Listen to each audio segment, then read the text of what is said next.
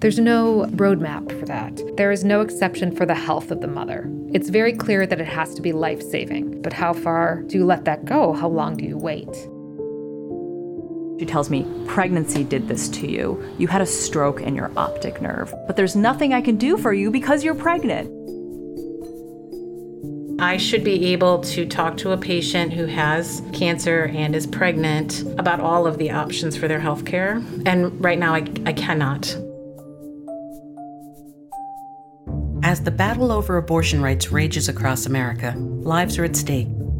Barriers to reproductive health care access have forced many people to travel long distances and to cross state lines to freedom of choice.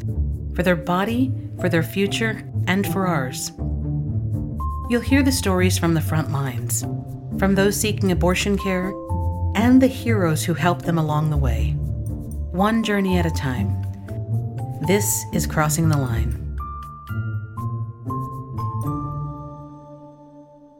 Layla Hushmand and her husband, Jolien Zook, live in the suburbs just outside of Washington, D.C.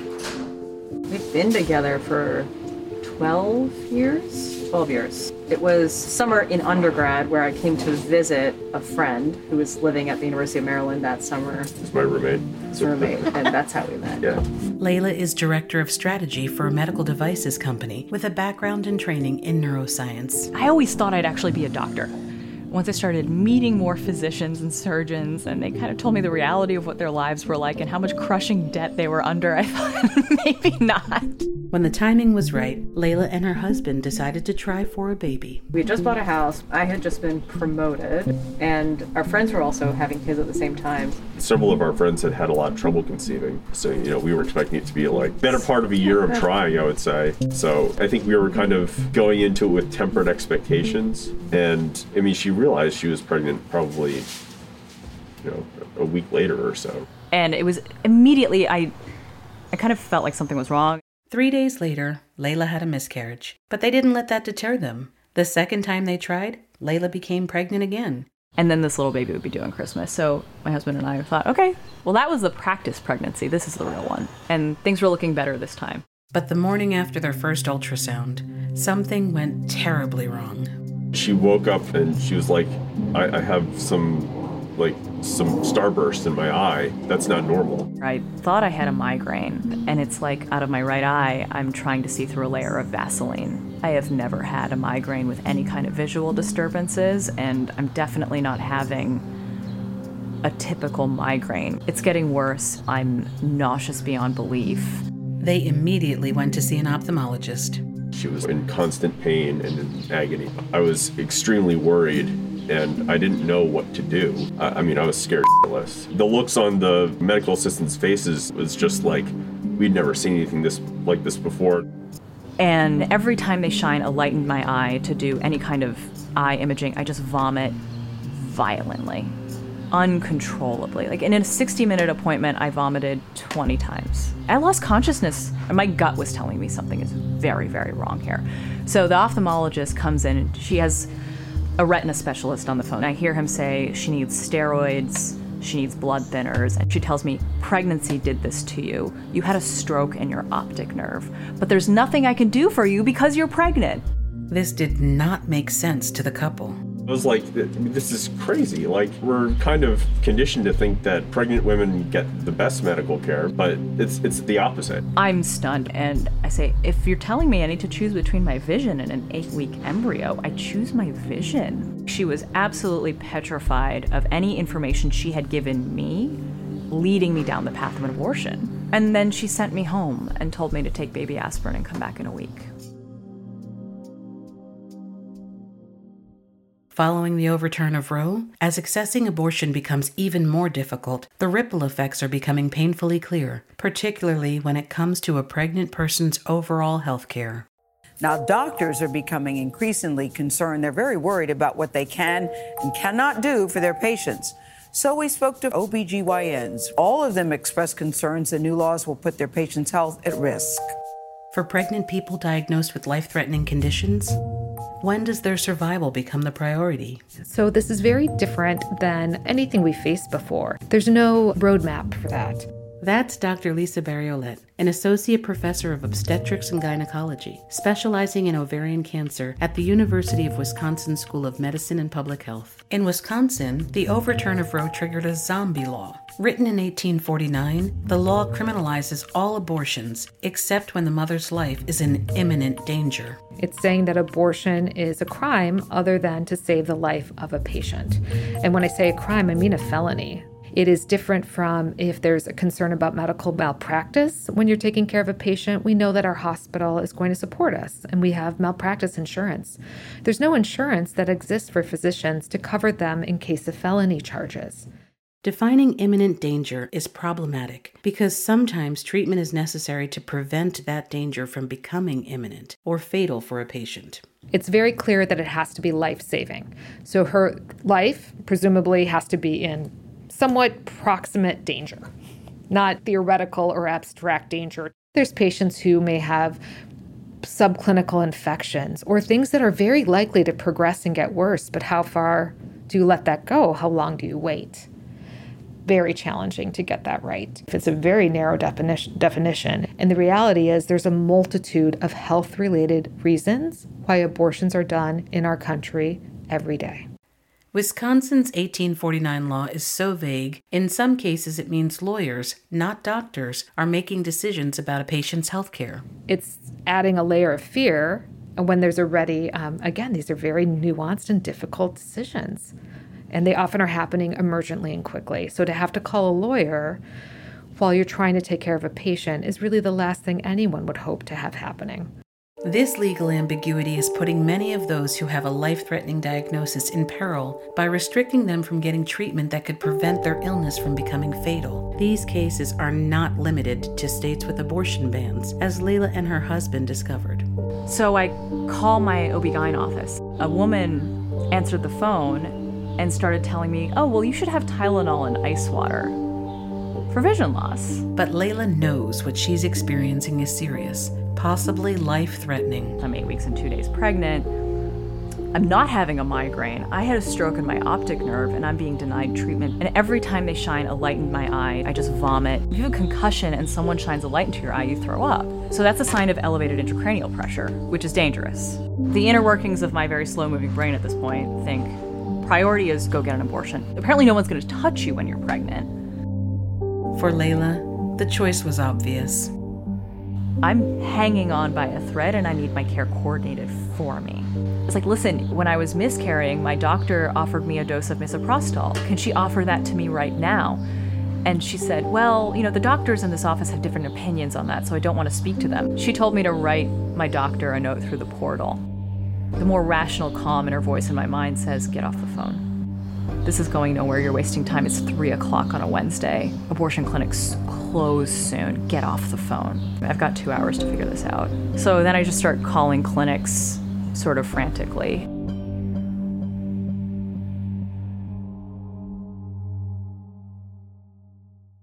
Since the overturn of Roe, nearly a third of all states have banned abortions. While several have allowances for the life of the mother, most of these laws were written by lawmakers with no medical background. Dr. Noelle LeConte, an oncologist and associate professor at the University of Wisconsin Medical School, thinks it's absurd that a law written 173 years ago is causing this deadly predicament. In 1849, women didn't vote, chemo wasn't a thing, radiation didn't exist.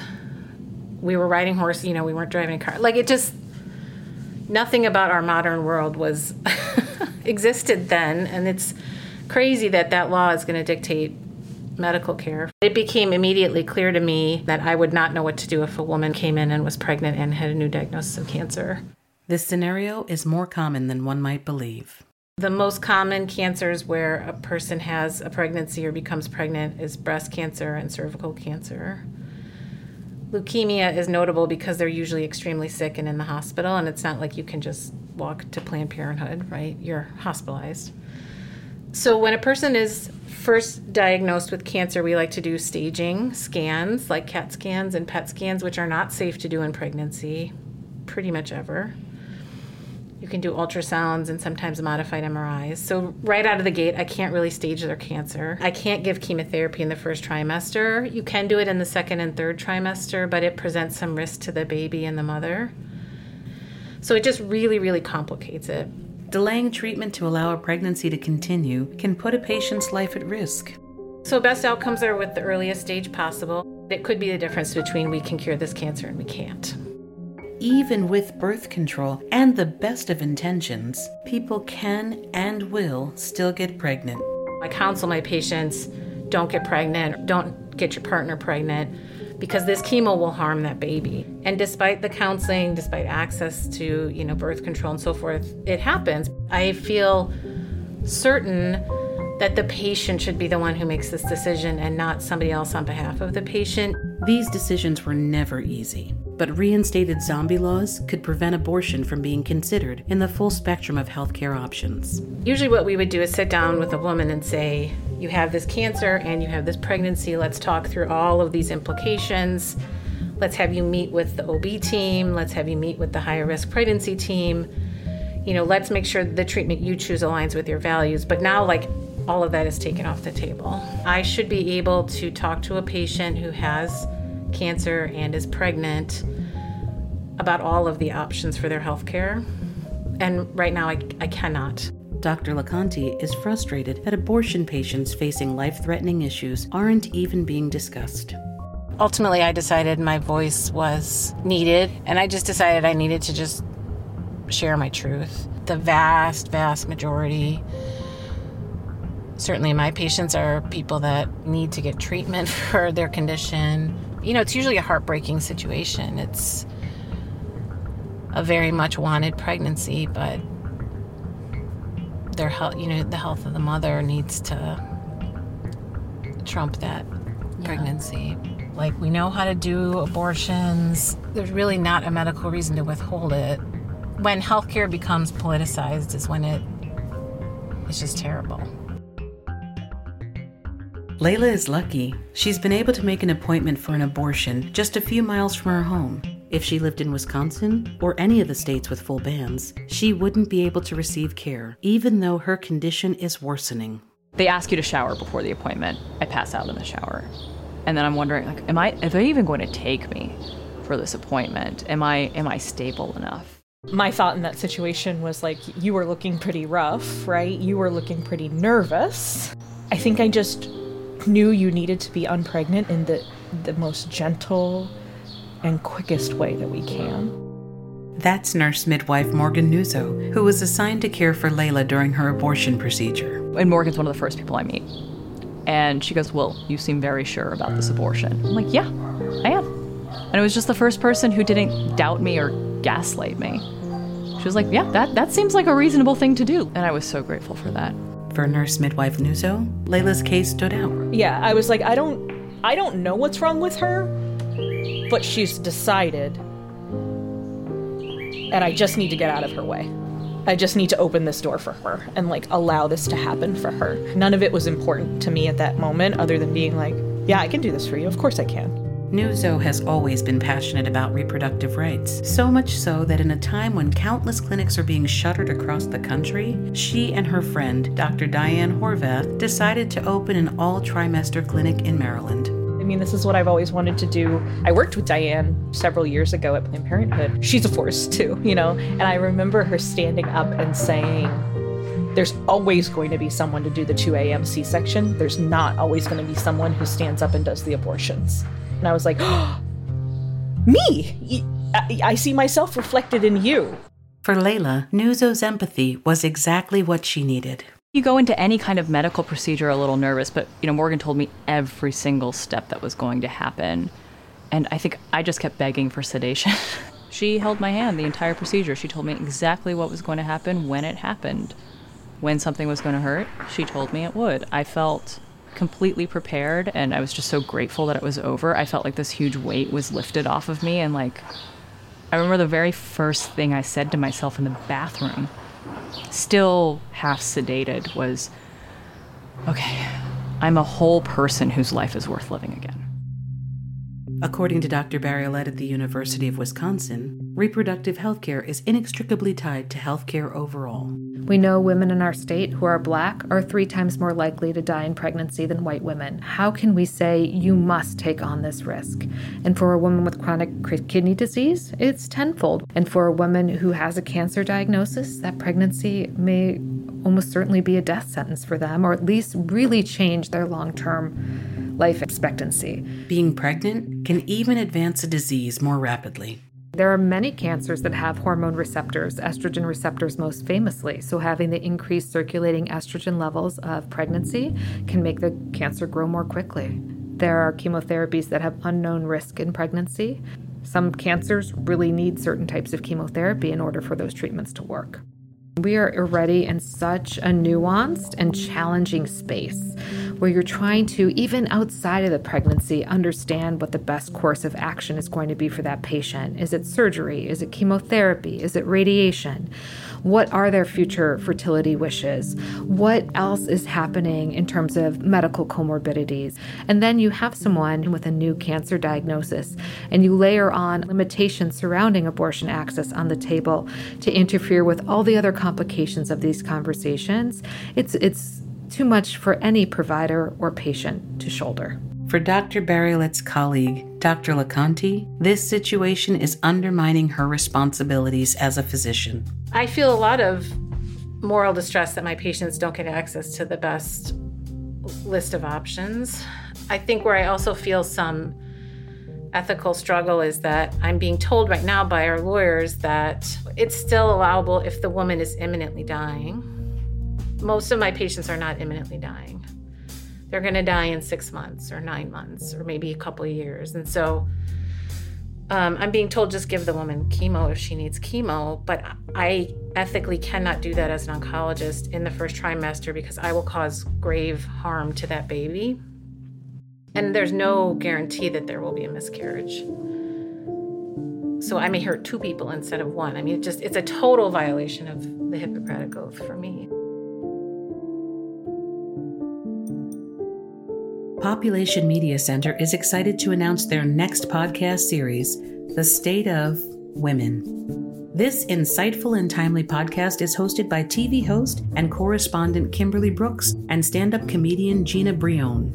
This series explores which U.S. states are getting gender equity right, which are failing, and what you can do about it. Go to thestateofwomenpod.com to find out more about this relevant series. And subscribe on Apple, Amazon, Spotify, or wherever you get your podcasts. Hours after her abortion, Layla traveled to Pennsylvania so she could finally receive care for her ocular stroke. There she learned how close she had been to dying. I went to one of the few eye hospital emergency rooms in the country. They examined me and immediately knew what it was. By then, the condition had deteriorated so much that the diagnosis was obvious. The retina fellow told me, if you had come here still pregnant, I would not have been able to touch you. Did I do the right thing? And they're like, yeah, yeah, you did. Because pregnancy limits the utilization of certain medications that I would have needed for treatment. So the outcomes would have been, you're going to go blind in at least one eye. And if you're unlucky, really unlucky, it spreads to your brain and you die. But when you're immunocompromised, like when you're pregnant, viruses can do terrible things. For Layla, this was a wake-up call, which underlines the new reality all pregnant people will now face. I should have been given a termination and then treated. You have to live in the right place. And you have to have the right insurance. And all these barriers that I am lucky to have overcome, most people, I think, can't. Layla's husband, Jolyon, also points to the larger issue. It made clear to me that basically any restriction on abortion is a death sentence for a lot of people, because you don't know something's life-saving until after the fact, until it's too late. It left me really outraged that there's very little focus on health care for the woman during pregnancy. It's almost all on fetal care. My background certainly helped. I'm a PhD educated woman, and there's my privilege, right? It's the fact that I was like, F this. I'm not going to live this way one more day. And there are other ways that current bans on abortion will impact patient outcomes. Dr. Barriolette is concerned about a shortage of doctors who will know how to perform abortions, even in life-saving situations. We are going to figure out a way for our residents to have access to abortion training, which we think is absolutely critical and necessary to our medical school, as well as of benefit to the women in our state. That said, if I were applying for residency right now, and if I were looking for the best program to provide me with the best, most comprehensive training, I would probably be looking at states where abortion is legal. And so we're going to have these tremendous deserts without access, and it's going to be very difficult for the residency programs who all their neighboring states also have no access. I mean, now we're talking about plane rides, time away from family. It's hard enough to be a resident. Now you have to be a resident who's doing rotations in another state. It's a lot to ask of our trainees. And I think it should be a requirement because it's an important part of essential healthcare. Cynthia Maldonado is an undergraduate student with hopes of becoming an OBGYN. She's at the University of Wisconsin to shadow Dr. LeConte. I grew up in Miami, Florida. I've always been really interested in reproductive justice. Eventually, I want to open my own practice in an underserved community. I want to become a doctor because it's not only an issue of education, it's an issue of representation. So having a Latina doctor, I think, is important to save lives and be there for people that need it. The recent bans and restrictions affect Cynthia on a number of levels. As a person of color, a future OBGYN, and as a woman of childbearing age. Just thinking about my bodily autonomy and just thinking about how my rights are considered in this country, I think it was made very clear. Especially, I think there's the factor of me being a woman, and then there's the factor of me being Latina, and it's just something that is impacted when it comes to abortion. And I think it happens with all communities. There's that intersectionality that I worry about. As well as that, I think people were starting to worry about now, what about contraceptives? And then I'm thinking about period tracking apps. I remember it was a really big talk on TikTok and Twitter to delete your period tracking apps. I deleted my app that day. So it's just a very scary place to be in the United States right now. And as more states limit abortion care day after day, this Gen Zer wonders what the future holds. I want to apply to med school here in Wisconsin. So I was even thinking about, do I want to be in this state? I feel unsafe here. So there's an impact there as well. Abortion care is health care. I think it's essential, and I think it should be something that's non-negotiable. She is already getting a glimpse of that future by shadowing Dr. LeConte, who recalls the day Roe fell. I happened to be the first oncologist on the inpatient unit after Roe v. Wade was overturned, so I probably had some of the first conversations about it, but there's a lot of uncertainty. And so we just kind of talking in private. There's a lot of fear about written communication, so a lot of hallway conversations, phone. It's an unprecedented time for me, for sure. Since having the abortion and her recovery from the ocular stroke, Layla has gone through 4 surgeries to try and repair the damage. While the latest surgery was successful, she's still legally blind in one eye. Did a little bit more laser on my retina to stabilize things so that we have a chance of recovering some central vision. And since then, things have just been steady. But now I've developed such a heavy cataract that I have no idea what my vision's going to turn out like. So until surgery number 5, it's still a guessing game. I'm grateful that I'm not experiencing further complications. So I don't know what the future looks like. I think we have to let a few things play out. There's some things physically I can't rush. And I just think pregnancy is out of the question for me. I just can't imagine myself taking that risk. I didn't know going into this whole experience that being pregnant makes you a second-class citizen inside of your body, no matter where you live. For the moment, Layla and her husband have gotten a puppy. We've discovered that our favorite foods are strawberries, beets, cucumbers, blueberries, and then carrots. In roughly that order. Can you jump up? The puppy gives us joy. Baby. We all just roll. Yeah, we've been having a blast with her. If there's any silver lining, it's her. This is what you need to learn. When you roll over, you get a treat. Good girl. Good girl. The pregnancy that almost took Layla's life left her with a new purpose. It feels like a different life. I feel like it completely changed the trajectory of my life. Yeah. I mean, you have almost a singular purpose now, I feel like. Yeah. Yeah, abortion rights just feel more important than anything else to me. She refuses to be quiet when lives are at stake. The country just isn't ready for what's happening. And I gotta admit, I have more than a little survivor's guilt over it, because I was so lucky compared to what it would be like today, let alone in another state. I don't think we're hearing about all the horror stories. We're hearing about the ones that people are brave enough to talk about and have survived. The actual impact is worse. So Layla has become more involved in advocacy for reproductive rights. Thank you for joining us here today. And thank you to Planned Parenthood for allowing me to speak. I'm honored to be here, though I'm really angry that we have to be.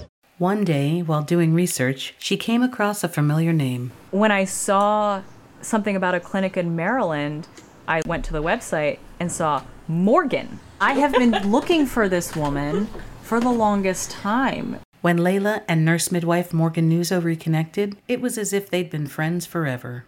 Layla was the first person that I've ever cared for who had an abortion who I got to reconnect with after. And Layla is the symbol of all those people that I've cared for up until this point. You kept me safe, and I don't know how to thank you. I feel like I owe you my life. I just remember how straightforward you were, and you gave me confidence, and you just sort of sucked the panic out of the room.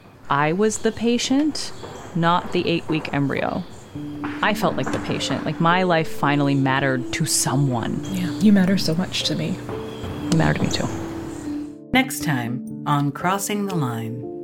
In the 100 days since Roe was overturned, 66 clinics in 15 states have been forced to stop providing abortions. Despite this trend, nurse midwife Morgan Nuzzo and Dr. Diane Horvath are doing the opposite, opening an all-trimester clinic. It's really meaningful to have our community here and be here with us and support us. Diane and I, we've been practicing our intentions around this space, and we know how important this space is going to be for a lot of people. Their intention is that this clinic becomes an example of a system that better serves the reproductive care needs of all patients. A system that is far stronger and healthier than Roe ever was. Roe was important. I don't think that we can minimize that it made a material difference for a lot of people, but it was never enough. We need to protect patients, we need to protect clinicians and clinic workers. Now that that's gone, it frees our imaginations a little bit to be able to think about what this should look like, and what would a truly protective legal framework look like, and what would a truly just and equitable care system look like. And if we can reproduce that even locally now, then we have something we can test and something we can work with, places that are truly compassionate, affirming, patient-centered.